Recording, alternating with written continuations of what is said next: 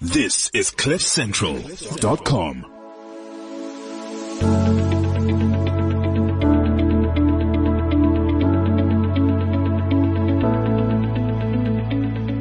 Welcome to the Understanding Cancer podcast, a series of key conversations that bring together all you need to know about cancer, empowering you with information and knowledge. This 10 podcast series is brought to you by Discovery. My name is Sonia Booth. Each week, we chat to some of the country's foremost experts in the fields of health and wellness for cancer prevention and also for support during cancer treatment, with fascinating insights relevant to every person out there. Our second episode focuses on the cancer journey, and today I am in conversation with medical experts from Discovery Health. Firstly, Dr. Noluthando Nematswerani, head of the Center for Clinical Excellence, and also clinical specialist, Dr. Sandile Mhlongo. Welcome. Thank you. Thank you, Sonia. Thank you so much for having us. Before we talk about screening and diagnosis, I want us to unpack cancer prevention. The first thing that comes to mind is the promotion of a healthy lifestyle. Am I correct? Yes, you are correct. Absolutely. So I think when we talk about health promotion, obviously we're looking at a good diet. You know, we always talk about a diet that is high in fiber. We talk about a diet that is high in fruits and veggies. You know, we talk about physical activity, maintaining a healthy weight. So that's all part of what we would consider, you know, a good, healthy lifestyle that is preventative in terms of cancer. I don't know if there's anything else that Dr. Mhlongo would like to add. I think to Dr. Nolu's point, the two additional things maybe to mention is in terms of living a healthy lifestyle, smoking and alcohol intake. So, and I think she deliberately wanted me to mention those two items. I'm not sure because she thinks I have excessive alcohol intake. I think for previous smokers and for current smokers, the further you are from smoking, the better. That's in a nutshell. And so if you have never smoked, you are much better than a person who's previously smoked. And having previously smoked, you are much better, 100-fold better than a person who currently smokes.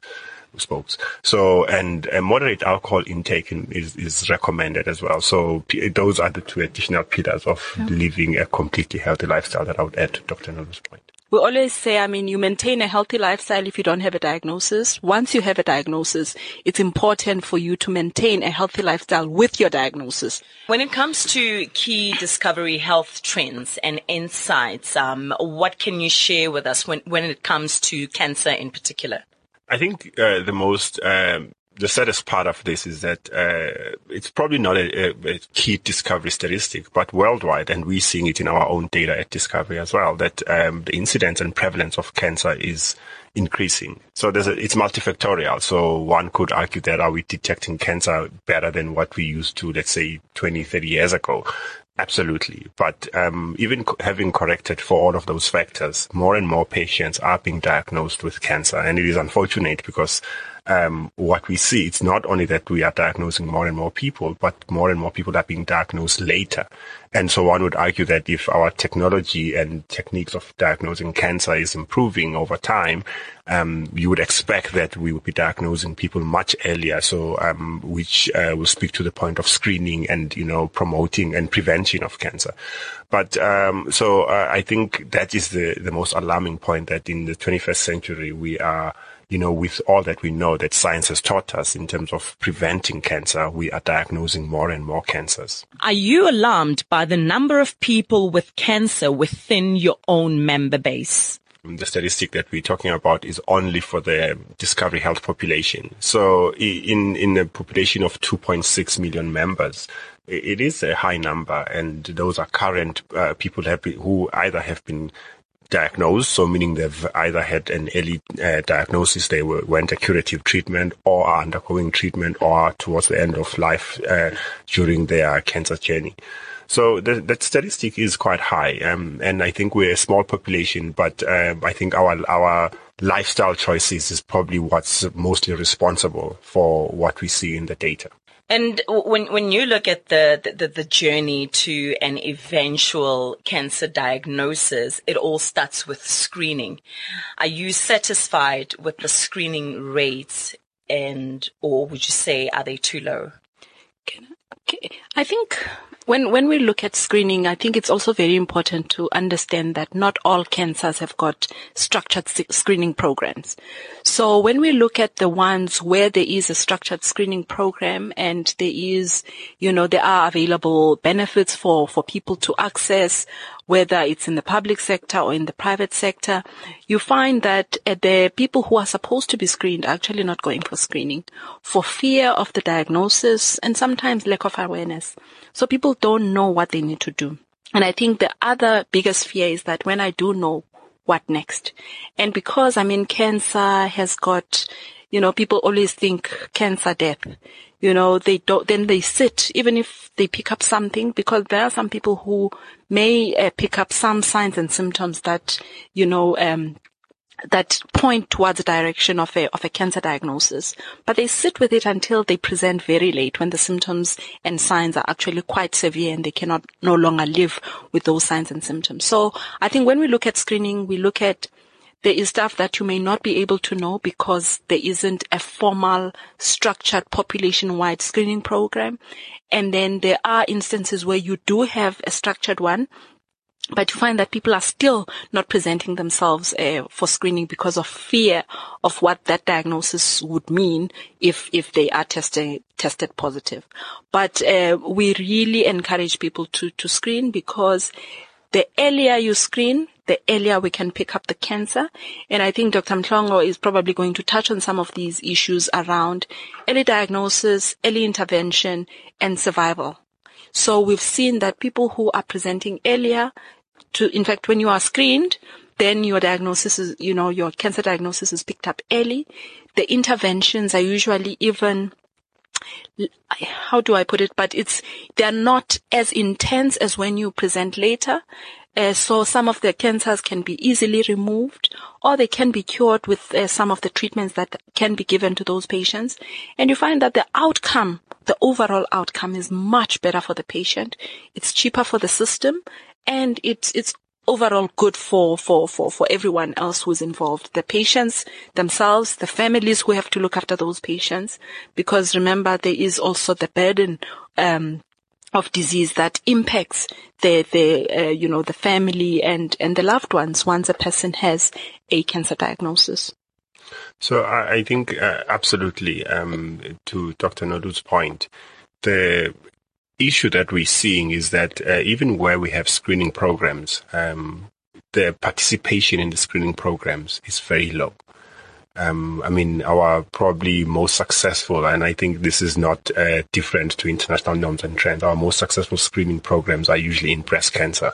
Mm-hmm. But we are talking low rates in the region of, 22, 23% at the best of times. Mm-hmm. So, and the most alarming piece is that those rates are it's not we are getting more people year on year. We're screening the same people over and over. So, not that we would rather not screen those who qualify for screening, repetitive screening, but it would be so nice if we could say that population of people participating in screening programs is growing. So that's not happening. Mm. And the other challenge is also around educating people around, if there are no structured screening programs, as Dr. Nodu highlighted earlier, not every condition has a population-wide screening, and we shouldn't encourage people to screen when there isn't an evidence-based program that we can refer them to participate in, because that has its own harms as well. So the benefit and harms of screening ought to be weighed carefully, and so we at Discovery we follow nationwide and international guidelines on screening programs. So, but for where there are no screening programs, there's nothing that prevents people where they see manifestations of problems to seek advice and help from their clinicians, their healthcare providers. So I think that's where the issue comes in, that people assume that because there's no screening, then there's nothing to be done. Yes, if there isn't a screening program, if you see a lump that you cannot explain on your skin, or you see, to be honest, you passing, your bowel habits have changed, you're losing excessive weight, or that you see blood in the urine or in the stool and so on and so forth, or you're coughing up blood, that you shouldn't wait for that to simply disappear over time, right?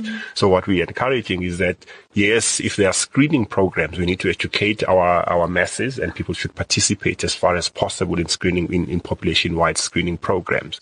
Where there are no screening programs, ensure that as you age and as you observe changes in your body habitats or your bodily functions, or anything that actually you cannot explain, there's no harm in going for a consultation with a doctor and inquire about that. Rather be safe than sorry. No, definitely. I mean, I've got an example of a patient of mine some years ago who had repeated urinary tract infections. And he was consulting for these infections until the one day when he presented to us, he already had blood in the urine and he had bladder cancer. And I think once you have symptoms that are not resolving, where there is a diagnosis that, it's a working diagnosis that the doctors are using to treat you, but you feel that, I've been on treatment, several courses of antibiotics, I'm not getting better. You must almost look for a second opinion to say, is there something untoward that we may be missing? And I think we've seen it many times where, patients are being treated, they move from doctor to doctor having symptoms that are unexplained. So those are cases where we should be worrying and looking deeper to see if there are any signs that this patient could be having cancer. And I think, if you look at bladder cancer, it's not like there's a structured screening program. But if you are presenting with symptoms that are just not going away, it's very important for you to be, to seek further, confirmation of what exactly is going on. And I think this is really important for patients, because sometimes a person lives with those symptoms. They say, okay, I've been to doctors, I've been treated, and then they accept that diagnosis even though the symptoms have not resolved. Women, we know about the importance of having regular pap smears and mammograms. And like I said, we encourage to check for lumps during showers. What does the screening for cancer entail in general for men and for women? So if we look at women, it also obviously is dependent on your age. So when we look at cervical cancer screening, we know that, cervical cancer is one of the top cancers for South African women, breast cancer being number one, and then cervical cancer is the second one. So for cervical cancer, you actually start screening earlier. So if you look at the main risk factor for cervical cancer being human papillomavirus infection, so for most women who are sexually active, they may, contract this sexually, and this virus can actually cause benign conditions where you get warts and stuff.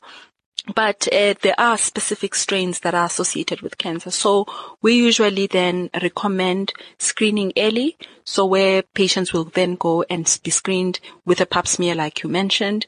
And now there's also recommendation of an additional test where you actually check for this particular virus which is associated with cervical cancer. So, the guidelines recommend from the age of 25 and above. And there were instances where we also considered, the age of sexual debut. The earlier you have been sexually active, the more exposure you would have had, and therefore earlier screening in some instances may be recommended. HIV status also plays a role in screening. So we always say if you are HIV positive, you need to be screened, and you screened much more frequently than a person who's not HIV infected. And then so with screening for cervical, then you start at that age, and usually if you have been screening, you can stop screening at the age of 65. But for women who have never screened at all, if your first screening is at 66, we'll still allow you to be screened. So they usually are looking at people who have never screened and say you can start. And then the frequency is every 3 years if there's no abnormality.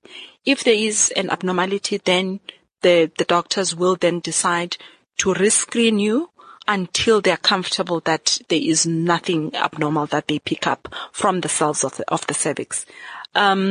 If you are HIV positive, the frequency is much more, so annual screening. With the other modalities of screening like HPV, for example, which is the human papillomavirus screening test, the frequency is less in the sense that the 3 years becomes 5 years if there's no abnormality, or it becomes 3 years if there is, there is something that needs to be followed up, specifically if there is an underlying HIV diagnosis. And then mammography. So if you look at mammography, I mean, we know that there is a relationship between some genetic, in fact, there is hereditary breast cancer and there is breast cancer that, happens to most of us. So if you look at hereditary, it's sporadic. So if you look at hereditary breast cancers, I mean, it's actually a very small percentage of cancers. So most of what we see in breast cancer is not actually related to genetics, which is why, yes, we need to look at those who are predisposed because of their genetics and make sure that they are screened early on and they are screened as frequently as possible. And these are people who have had their mother who has had breast cancer, their grandmother or their maternal aunts and stuff like that. So we look at also what we call first degree relatives, second degree relatives, and how many people have been affected. And therefore the screening program then is tailored for your risk. And then, I mean, like we're saying, it's about 5 to 10%, but the rest of us who may not have a genetic predisposition need to still present ourselves for screening every 2 years with mammography. The age of initiation varies from guideline to guideline, but most guidelines will start at 40. There are some who will recommend from 45, and the majority will recommend from 50, because the older you get, your risk also increases. And also, depending on your risk, it may be mammography with additional tests that the doctors would recommend, so that they make sure that, they improve the sensitivity of the test and the pickup rate of that test. So if we look at the cancers, those are the two main screening, programs that we can talk about. But it doesn't mean that those are the only cancers that women can get. I mean, we know there's ovarian cancer, which is related to the women as well, but there is no formal screening program for that. I'll leave Sandile to talk about the men. Seems like there's a bit of a bias there, right? I don't mind talking about the men and their prostates. So it's interesting that actually prostate cancer being the commonest male cancer. This has been an old argument. If you ask scientists, doctors around the world, urologists, oncologists, anybody, the evidence on screening for prostate cancer using PSA is actually very questionable. So over the years, there has been a significant question if there is a gain or no gain using that screening program. So a lot of doctors still recommend patients to do from about age 40 a PSA. It's a prostate specific antigen. It's a blood test. It's a simple blood test that they do. But the data supporting that is depending on where you are. It's not equivocal. So I would say actually probably there's depending on risk. So each individual male over the age of 40, depending on their risk, should have a conversation about their doctor to actually decide how they ought to go forward with the screening for that individual. So if I was to say what would we recommend for all males, it would be very incorrect of us to say this is what we know. The scientists agree this is the modality of screening, but we know that actually prostate cancer is. I can't remember where I read this, Nolu. If every male lives long enough, they'll have prostate cancer. Yeah. And in fact, this has been confirmed. If you look at cadaveric studies of, older gentlemen, almost all of them, I think it was above 70, if I remember well, they had some changes in the prostate that was indicating changes towards cancer or already cancer. And most males, even with prostate cancer, die of natural causes or other causes. Yeah, and I think that's where the debate has been coming, to say, if you screen and you diagnose everyone with cancer, what happens today is that once you have the diagnosis, then there's an intervention. So like Sandile is saying, if you've got a condition that would not necessarily have killed you, and now we have all these men who will have these, invasive procedures being done where their prostates are being removed, when actually the cancers that they have are considered low grade. They would not have killed them. So I think that's where the debate has been coming from, to say, is screening every man that you see on the street who's above the age of 40 going to give us some form of clinical benefit that if we had not done so, we would not have achieved. But then, having said that, in the South African context, this is an argument that we've heard from some of our urologists that say, if you look at the developed countries where they've been screening for longer than we have, they've got more established screening programs. With us, we have not been screening that long, and I don't think even our rates are that high. In fact, they are very low in terms of screening, because we know that men don't present themselves well for some of these screening programs.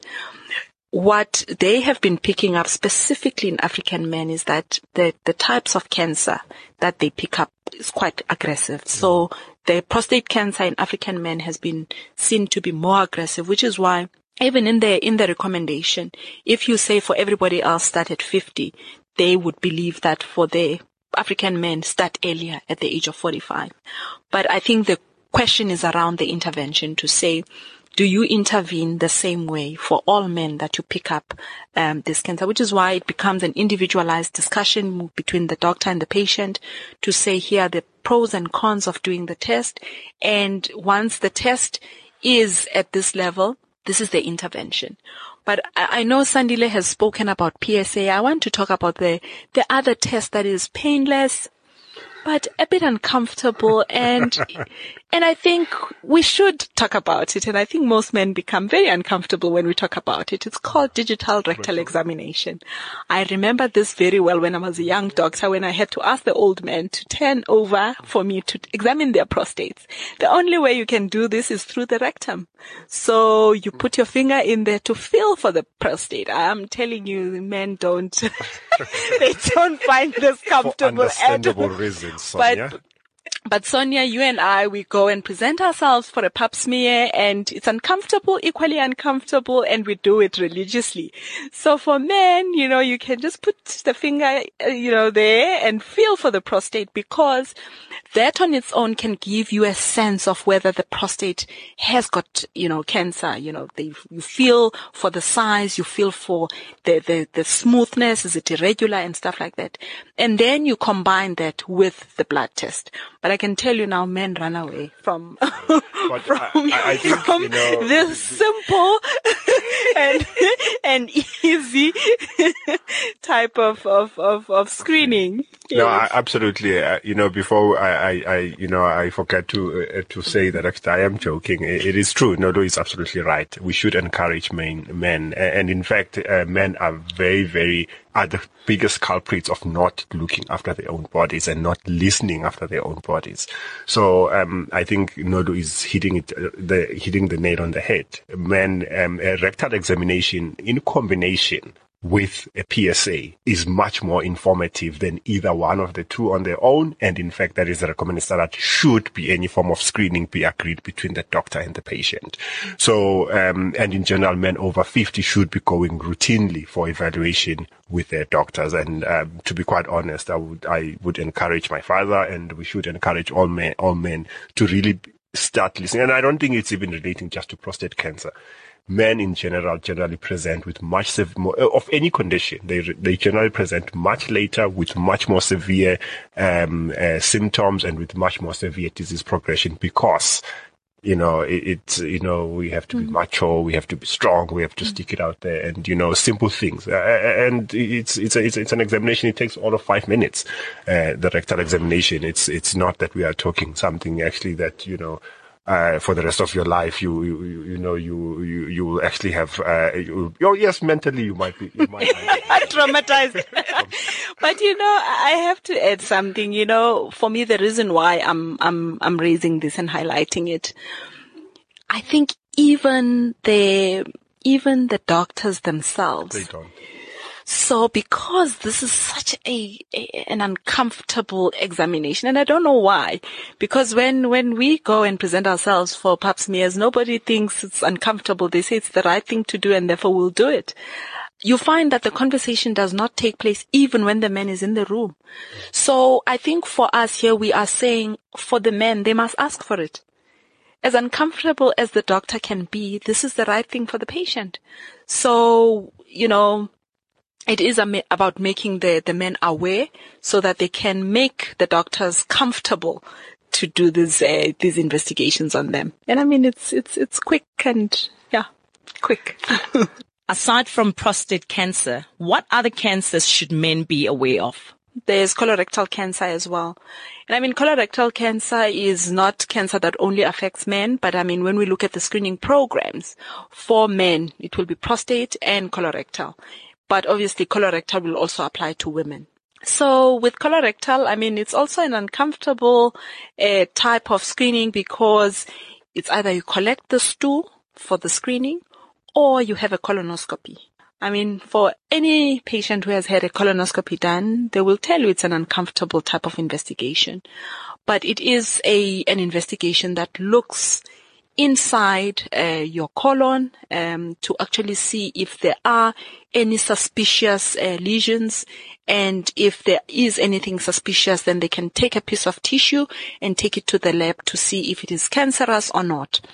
And as part of that, they could actually remove some of the lesions that, that may seem benign. But the most important thing is that it's a visualization. It's a camera that is, inserted inside a person's body, and then it looks inside to see if there are any problems. But I mean, even before people screen, I think there are certain symptoms that Sandile mentioned early on around, a change in bowel habits. If you have today constipation, ongoing constipation, your stool changes, suddenly it's watery and all that stuff, you need to be worried. I mean, we've known, friends who have had these diagnoses. When you look into it, you find that there were some signs and symptoms that maybe they were ignored. But we also are not disputing the fact that there are certain people who may have these diagnoses and there were no warning signs. But I think from our side, we're saying this is another cancer where there is a structured screening, program that says at least go and get your stool tested. Ask your doctor about available options. If colonoscopy is the option for you, then it is the option for you. And if a simple stool test is the option, then they can have that conversation with you. With the stool test, it is really about picking up some, microscopic blood that may not be visible to the naked eye, where it is already a sign that there may be some form of bleeding taking place in the bowel that you may not see related to the cancer. And that screening says if we pick up that there is something, you can be treated early. And I mean, the survival rates are magnificent if the diagnosis is made early. And I mean, we've seen people who have had some of the colorectal cancers, some of our colleagues who are living normal lives after they've had, surgical resection of the cancer. And because the cancer was still localized and it was not spread to the rest of the body, they've done very well. So I think it's another important one. And I think if you look at some of the international headlines, they've actually highlighted now the issue around, younger people having colorectal cancer diagnosis, and also the fact that it's not only the fact that there's an increasing incidence of cancer in the younger, patients, but also the fact that it also is at an advanced stage when it is picked up.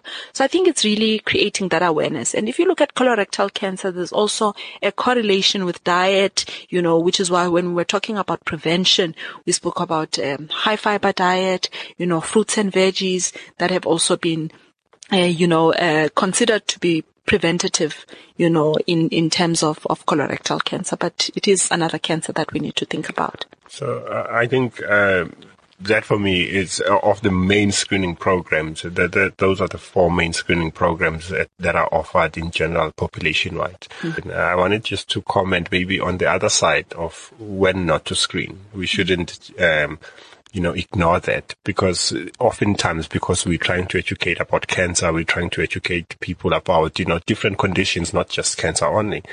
Then, there are harms as well when we may recommend inappropriate screening methods that are not evidence-based, or where there's no benefit of population-wide screening. And I think Nolu touched on this much earlier, where we may find ourselves recommending an intervention like a screening program, and that leads to either surgeries that are unwarranted. And I think a good example is in prostate cancer, where we may eventually recommend biopsies or even surgical removal of prostates that would have never affected, let alone killed. I think that would have never affected the individuals. So there are benefits and harms to be weighed. And each individual patient needs to discuss this clearly with their treating doctor and ask, what are the harms of me? Even if it was colorectal, you should ask about your individual situation as a patient and say, but I think if you don't have the conversation, you will never know. So we encourage people to ask the right questions, to inquire from their doctors, and inform themselves about what they ought to do. But it's not that just because they're screening for some cancers, then they should be screening for every single cancer. And even if they're screening for some cancers, that everybody, so be it breast cancer, not everybody is a candidate for screening. Just because you're female, it does not mean you therefore ought to be screened. There are age cutoffs because there are benefits for those populations that are confined to those age cutoffs. If you are outside of those, data usually suggest that there's more of a harm. Not that you may not necessarily, they couldn't find anything or you couldn't develop cancer if you fall outside of those age cutoffs. So that's what I wanted to suggest as well to that. Men love technology, and Discovery Health has launched through the Discovery app a new platform called Dr. Connect, which gives users the option to do a virtual consultation with a doctor, as well as access to vetted medical information. They can also ask questions of the doctor community. I don't know if you think this might assist men when symptoms first come up and hopefully flag anything that could be serious if left unchecked.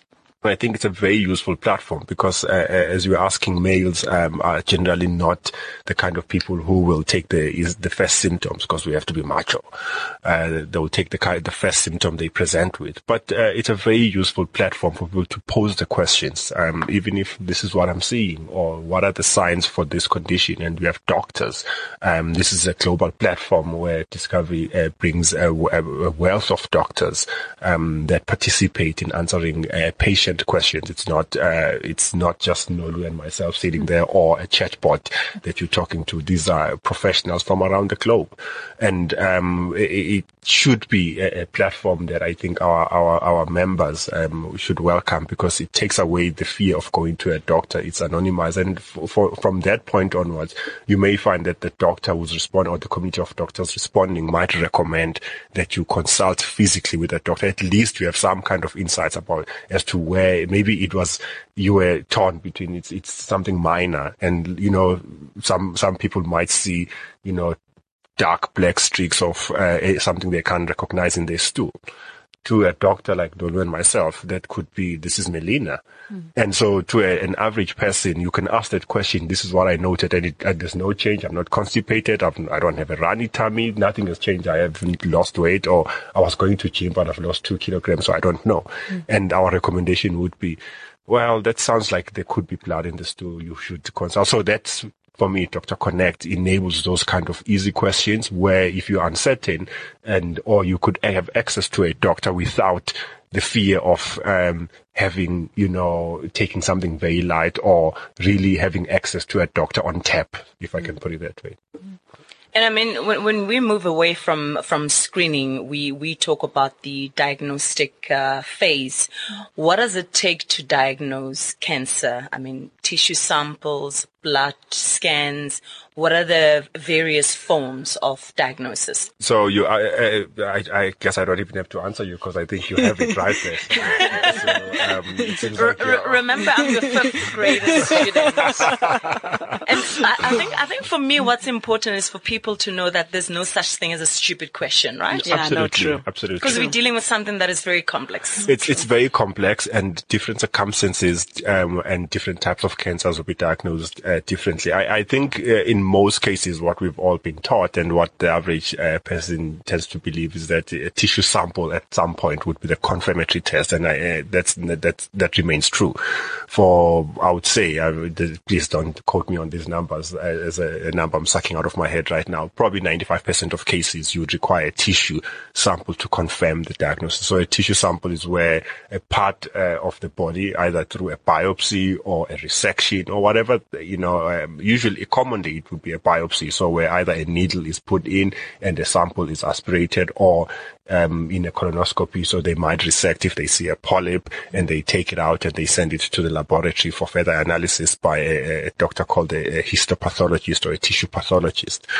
So that would usually be once they kind of have some information. So most cancers, you'd start with simple tests. And I think medicine, for me, that's why I love it, for the simplicity. Right? So, and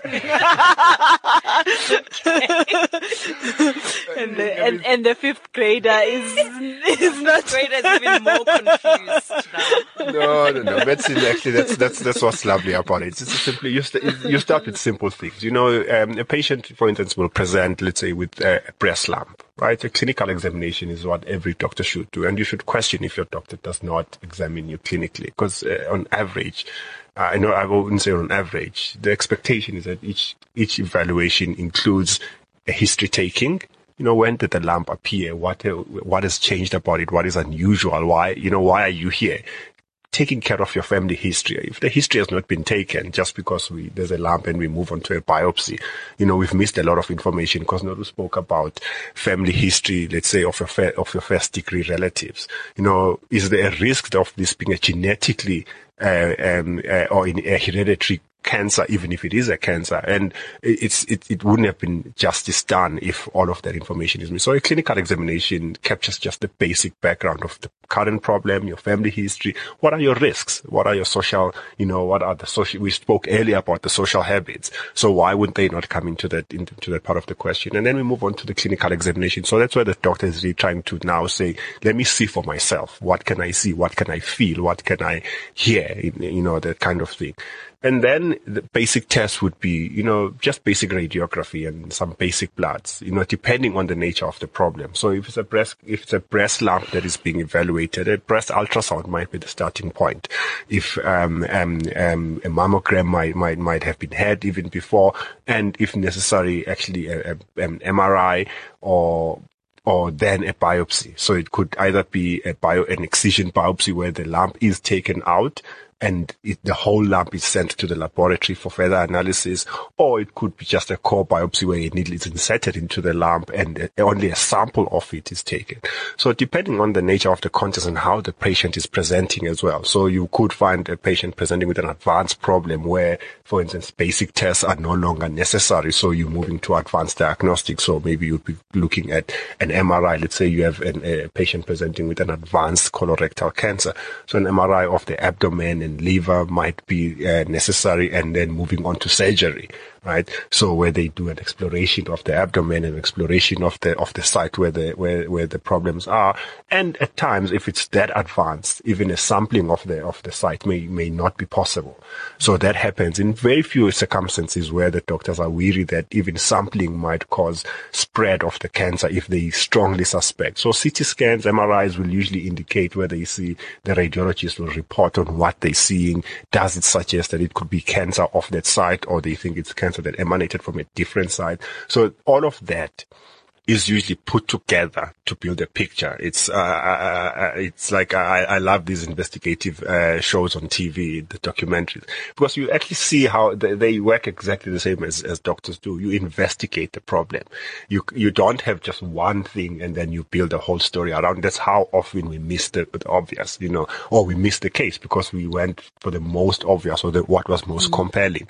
So you ought to put all of that as a clinician together with the patient and say, now that I have all of this evidence, how do I build the story around it? And then we come up with the final view, because also then you know what is the background of the patient, what is the correct treatment that we need to recommend on the basis of what we think the underlying problem could have come from. And also you've understood other issues that might affect the treatment, So for me, all of that is what a doctor ought to do to put together the picture. But in the diagnostic armamentarium, all of the things that you asked me about, they play a role in different contexts depending on the clinical presentation and the problem the patient is presenting with.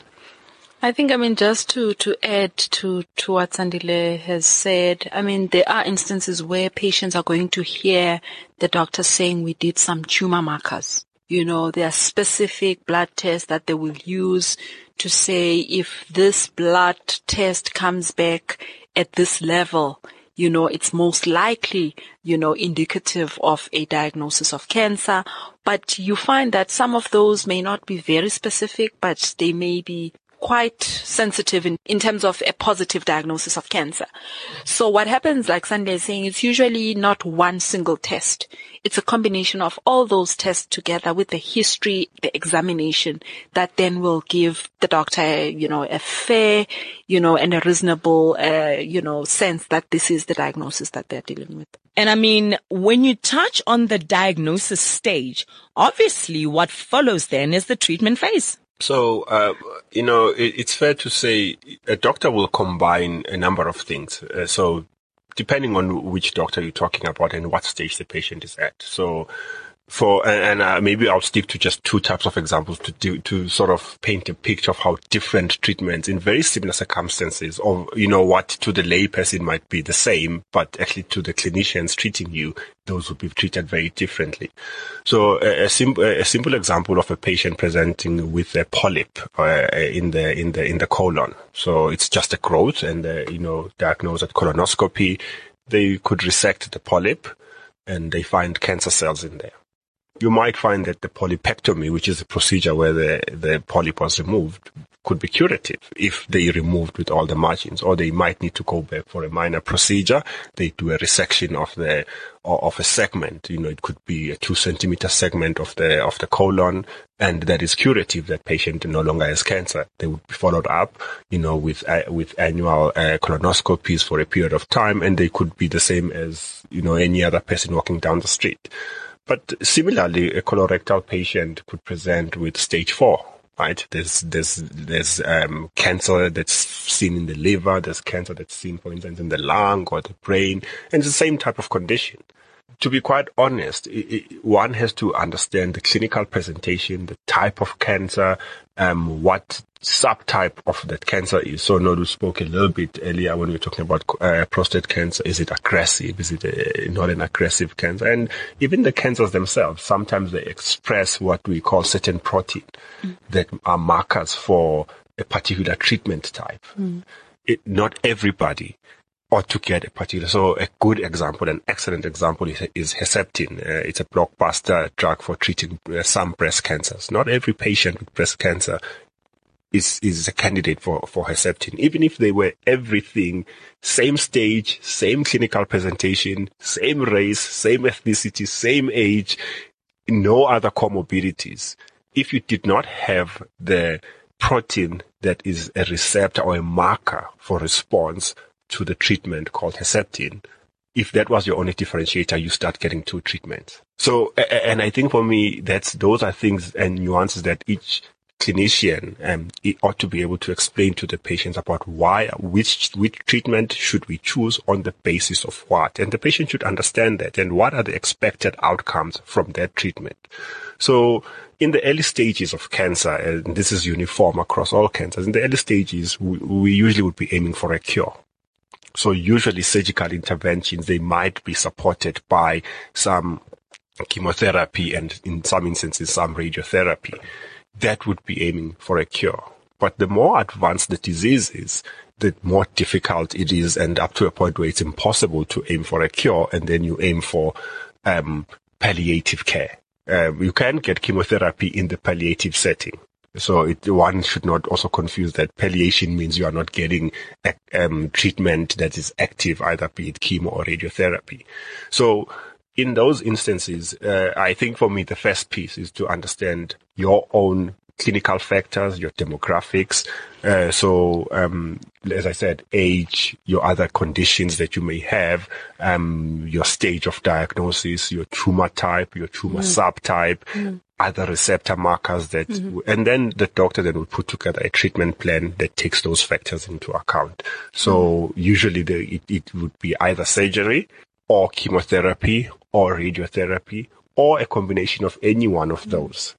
And that's at a high level. And then obviously there's detail within each treatment type.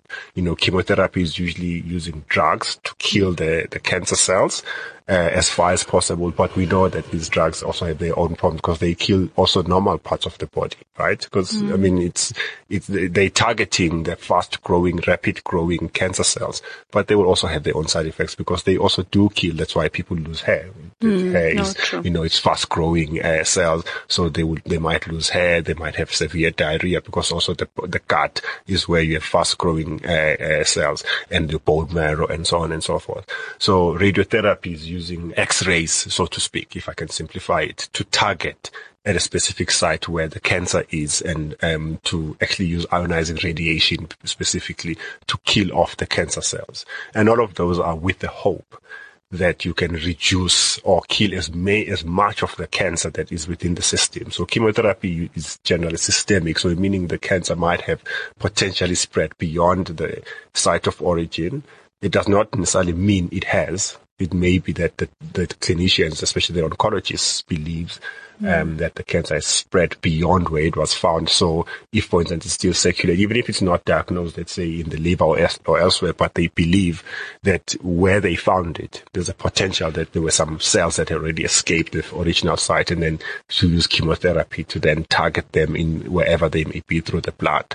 And surgery is usually trying to remove, either if it's early, remove the local cancer where it is, aiming for a cure, as I said, or sometimes actually because maybe it's causing effects, especially in the liver, where either the cancer cells are compressing normal liver cells, so they may aim for removing the cancerous part of the liver so you can preserve the normal remnants of the liver, or, so there's different combinations, and depending on what extent the disease is, the doctors would be aiming then for an outcome to best suit the individual patient, in that context. So, as Sandile also mentioned earlier, that, there are specific markers that also determine the type of treatment that patients will get.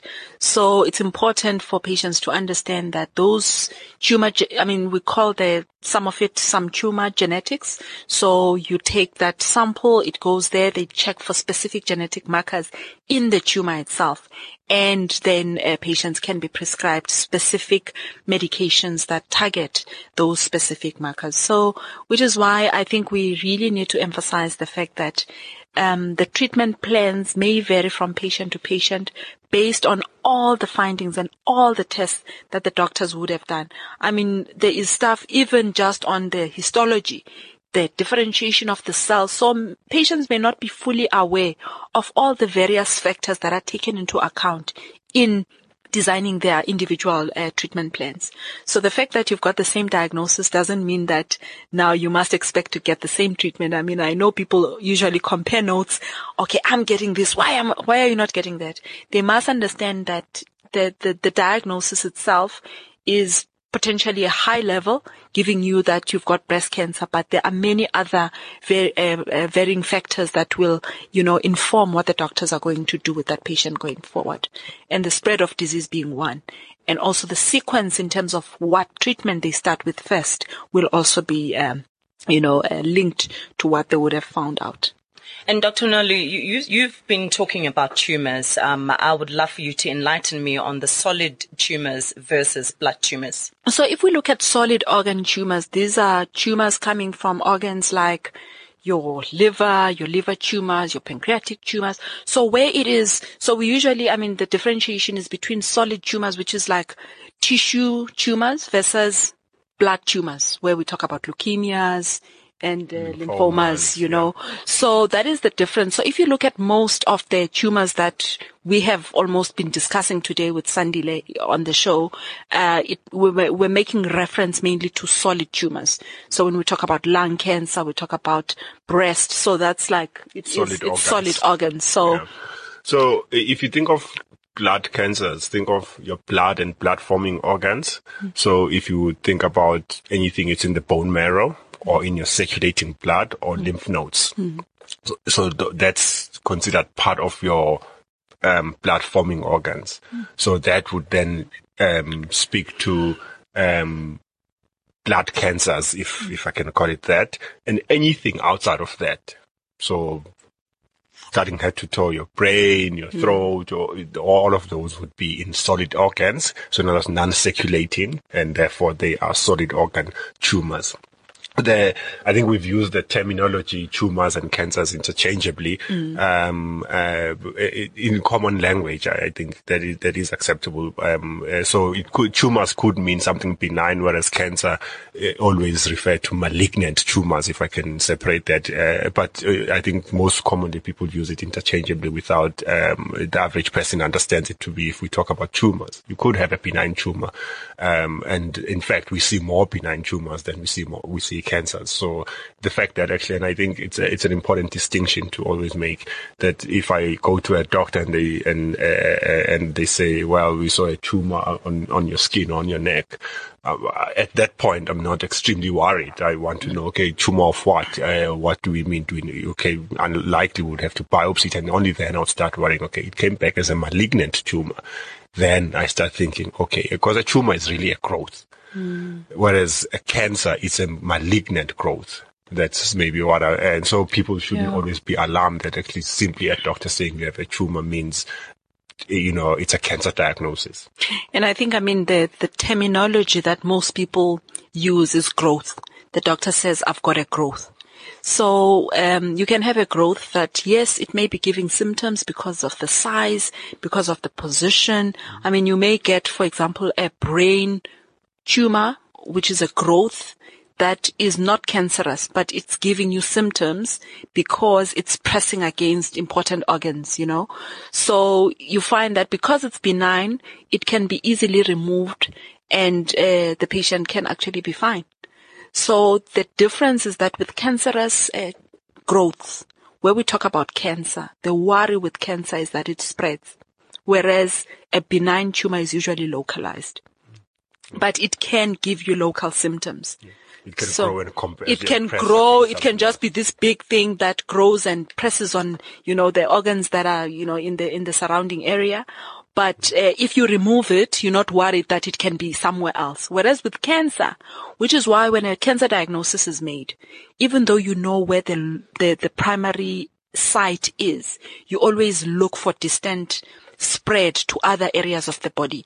And if you look, even for people where the cancer has been treated, part of the monitoring ongoing is to look for recurrence, and also to look and see if the spread has actually happened, because some of it may not be picked up as early as when it happens, which is why that routine monitoring is important once a cancer diagnosis has been made. And I think a lot of people will know people who have been treated, and as part of their follow-up, suddenly something else has been picked up, and you find that it is linked to the initial cancer that they had. Sonia, I wanted to highlight, we spoke a lot about treatment being patient-centric, if I can call it that. individualized patient care based on the individual circumstances. One should never confuse that with treatment that is not evidence-based, because, people actually have, it could be easily confused that actually if the treatment is individualized, that means only me would ever have this treatment. We don't imply that for a second.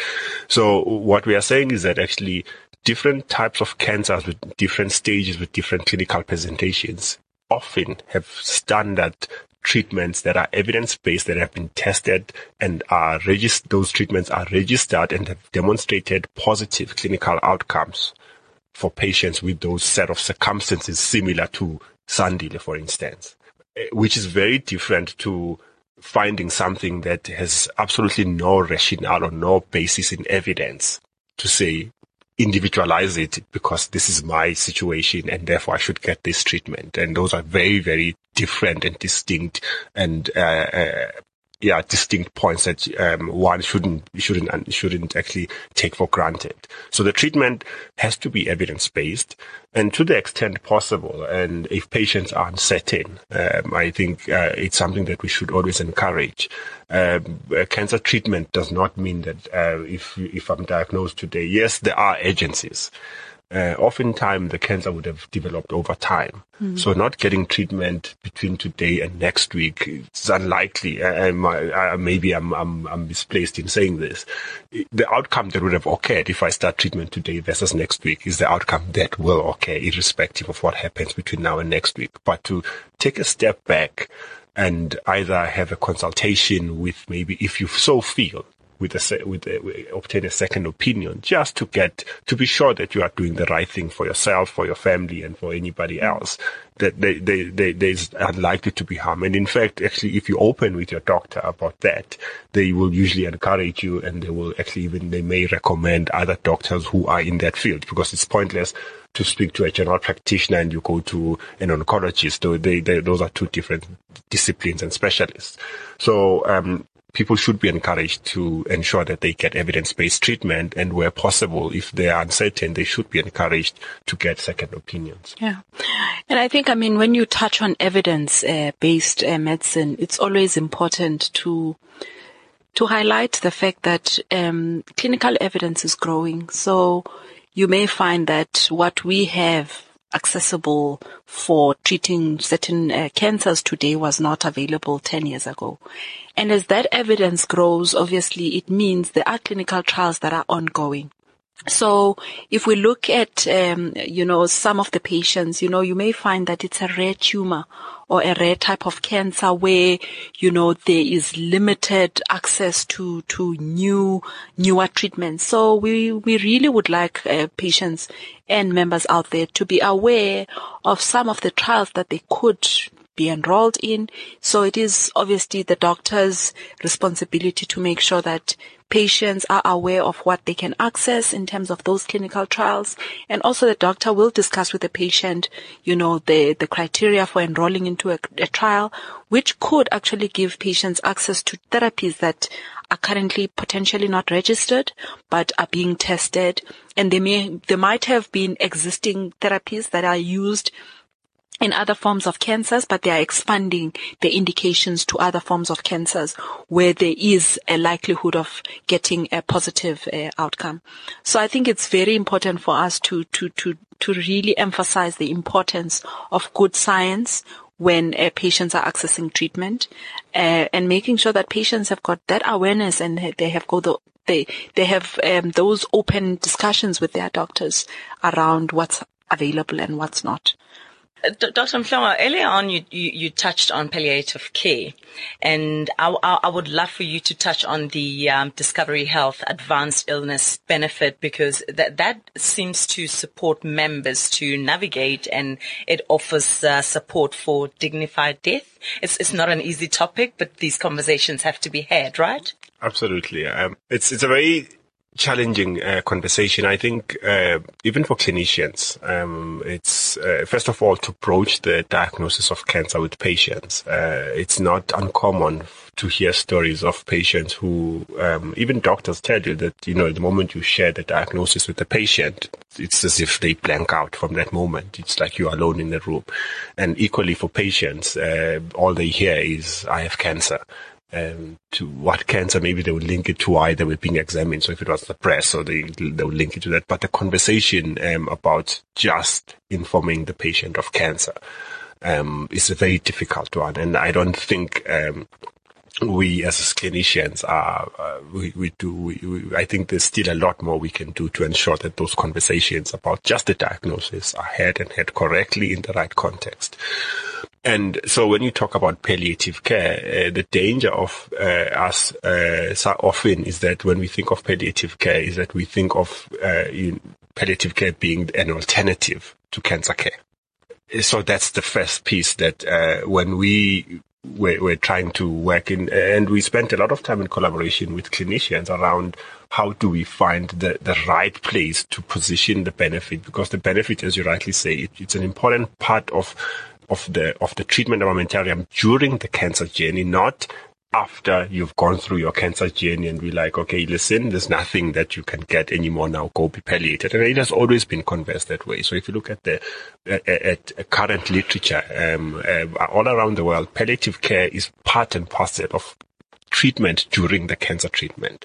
So it should be given to patients as part of their treatment. And the piece that I love most about this conversation is that if you really think about it, it's really to support patients during their journey at whatever aspect of their journey. You may find that one patient will require more intense, for instance, hospice type care, and that's usually where we saw palliative care playing a role. And there's still that thinking in society that when you're being palliated, it's because the choice is either being at hospice or going to die at home. It's not even about being a dignified death. It's really about making sure that patients throughout their journey get the right amount of support, the right amount of care for the symptoms of their cancer, symptoms of their chemotherapy or radiotherapy, and they are supported right through. So the intensity, depending on your stage, and I think that's how I understood your question. Depending on your stage, you might need more intensity of the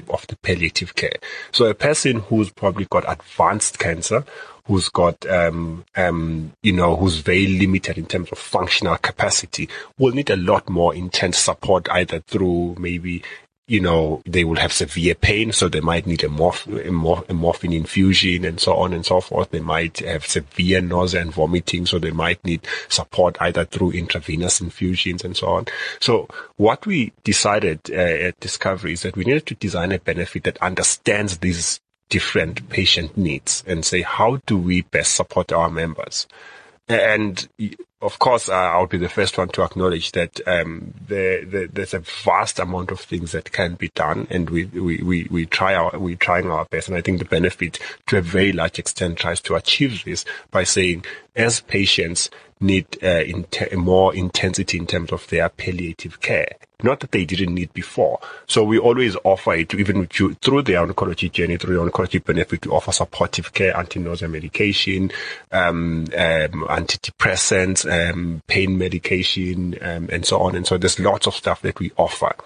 But as patient needs more and more intense, so then we said, as the journey proceeds, let's then carve a distinct benefit where patients then will require perhaps at-home nursing, if they so choose, or they will require hospice care, or if they require more advanced therapies that were not in our original benefit design for the oncology benefit, and therefore we offer it separately. And it's also to enable the conversations between, to allow for advanced healthcare planning, which in fact shouldn't start at the point where palliative care is being discussed. It should start even during. So we're trying to tweak these things as we learn more and more to offer advanced healthcare planning during the treatment, be it's a year or 2 years before the palliative care benefit is triggered. But the planning for what happens when you get there ought to have occurred. And that's what we're really trying to do. And I think we still have a long way away really get that sweet spot and ensure that everything that we intend to cover for is covered.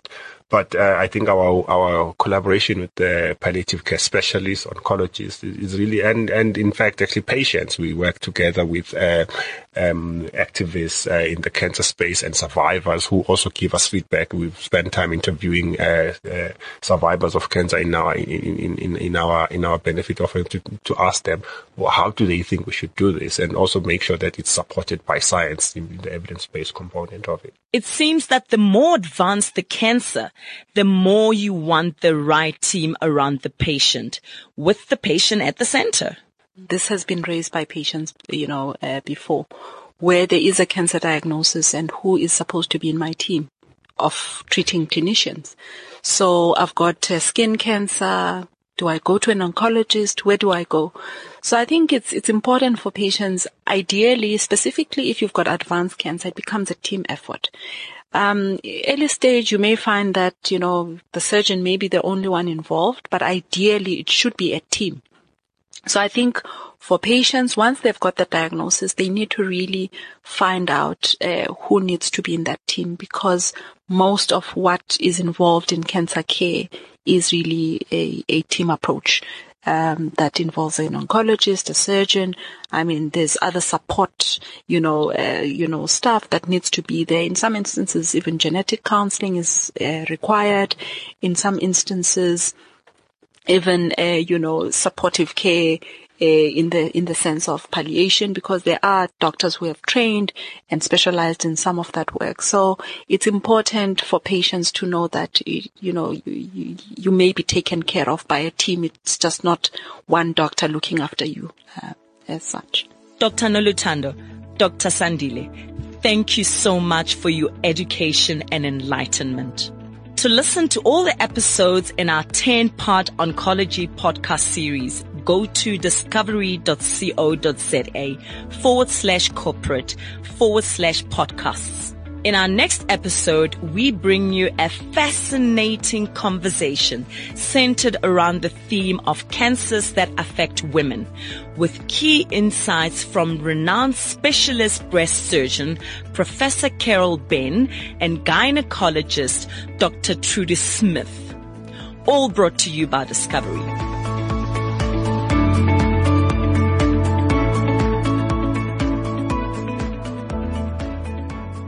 This is CliffCentral.com.